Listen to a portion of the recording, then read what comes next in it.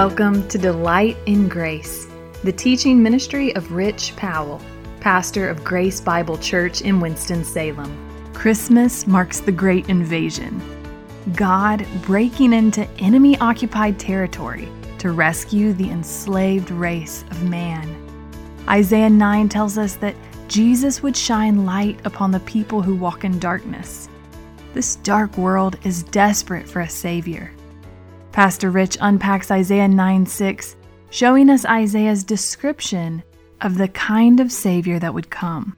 And what a wonderful Savior He is. Let's listen in. This is part 3 of a message called Born to Reign. It was first preached on December 11th, 2022. He is the one who alone can overcome evil and brokenness. And we're surrounded by that, aren't we? We've mourned it. We've lamented it this morning, even some. He alone is the one who can overcome this brokenness and this evil. And He is the one who will establish righteousness, not only in His kingdom, but where? Where does He establish righteousness?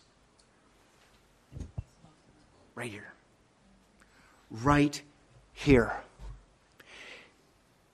He has made Him who knew no sin to be sin for us. Why? That we might become what? The righteousness of God in Him. That is an awesome work. And only God can do that. This child that we celebrate, the one who is mighty God, it's a divine act of transforming the human heart and mind. He's also called Everlasting Father, and this has thrown many people in history for a loop, and even some false theologies have been crafted from this statement, and talked about it this morning in ABF. Everlasting Father. This is not a statement necessarily on His eternal preexistence or Trinitarian relationship. This whole prophecy is looking to the future. This is who this Son will be, and this is what He will be. This is His disposition toward us. This is what we will be in relation to Him. This is who He will be to us. So you could take this literally, if this were translated literally, He is everlastingly a Father. Now, in ABF this morning, Brian Ward was teaching the men's department, and he was blowing our minds, helping us understand this whole concept of everlasting, the infinitude of God. And he was affirming something that I've held for a long time. The vastness of the universe is created primarily so that we could somehow get a grasp on the infinitude of God. And I believe, as Scripture says, how did God create the world, the universe, the stars, all of them? He spoke. And as He spoke, He went, whoosh, and there it was. Listen, I believe that. God doesn't need time. He transcends time. He is an infinite, sovereign, omnipotent being. He is the one who now lies in the manger. Why? Because He had His eye on you. Everlastingly a Father. Source, yeah, He is our source. He is our creator. The pioneer, the leader, the progenitor. That's the idea of a father. He will see His seed, Isaiah says in 53. And the pleasure of the Lord will prosper in His hand. He will justify many. That's His seed. That's the purpose that He will accomplish. He is the founder and perfecter of our faith. So, yes, everlastingly a Father. And He's a provider, a protector. And we went down a list. What is a father? What is a good father? A father is all these things. And Jesus fits them perfectly forever. He will be that and is that to you and me. Come, let us adore Him. Deep, loving concern. Psalm 103:13 says a father has compassion on his children. And so it's His affectionate longing for us and the ability to meet our needs perfectly, completely. He is the one who is the wonderful Counselor, the mighty God, the everlasting Father, the Prince of Peace. The word Prince of Peace, that word peace is shalom. It's a word that means completeness, an intact state of favor. Shalom meaning that if you are experiencing shalom, it means you are all that you can be. The army does not provide that. Jesus does. And when you are in Christ, and when you are face to face with Jesus Christ, you will be all that you can be.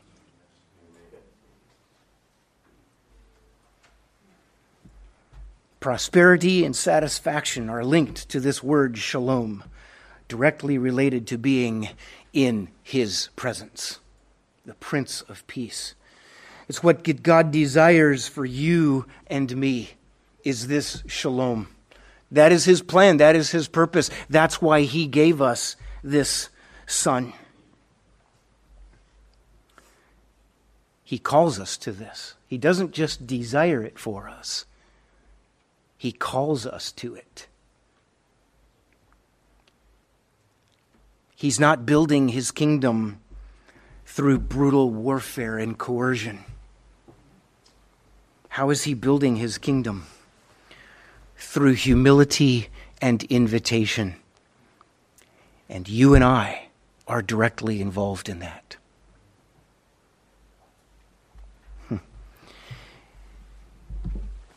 Here's the point of this that we need to understand. This Son who is given, this child who is born, the Son who is given, the one upon whom the government will be upon his shoulder, the one who is Wonderful Counselor, Mighty God, Everlasting Father, the Prince of Peace. He has accomplished peace with God. Do you get me? He has accomplished peace with God. He has opened the gates for you and me to be reconciled to God and be at peace with him. There is no other way. So my question to you this morning, are you at peace with God? There is but one way, and that is through Jesus Christ. He requires your surrendered trust, because he is all these things. He's the one who will blow your mind if you think about it enough. He is the one, as Isaiah said, he is the one who measures the universe with a span of his hand. We can't even think of the numbers that represent how many stars are in the universe. We can't even imagine the number. And yet he measures it all with a span of his hand, and he names each one of them. Who is like me, God says? To whom will you compare me? There is no other. And in a day when there are so many who are chasing after the comforts and pleasures of a popular world and deconstructing their faith, they have not known God. They have been following a creed or a system or a set of rules, but they have not known God. Because we can earnestly say, as Jesus said to his disciples, will you leave me also? And then what did Peter say? To whom shall we go? There is no comparison. There is none other.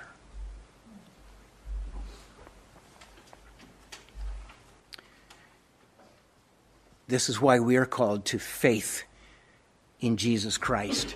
Jesus Christ, who is God with us. God with us. John says very clearly, he who has the Son has life. You want life? You got to have the Son. And God gave him to us. You see, he has accomplished peace with God. Are you at peace with God? That is my invitation to you this morning. If you are listening to this, I have presented to you Jesus Christ, the Messiah, the one that we celebrate, the one that's been celebrated for 2,000 years. The one who died on the cross, who rose again. He ascended, and he's coming again. The one who has accomplished peace with God. Are you at peace with God? Another way to put the question is, have you been reconciled to God?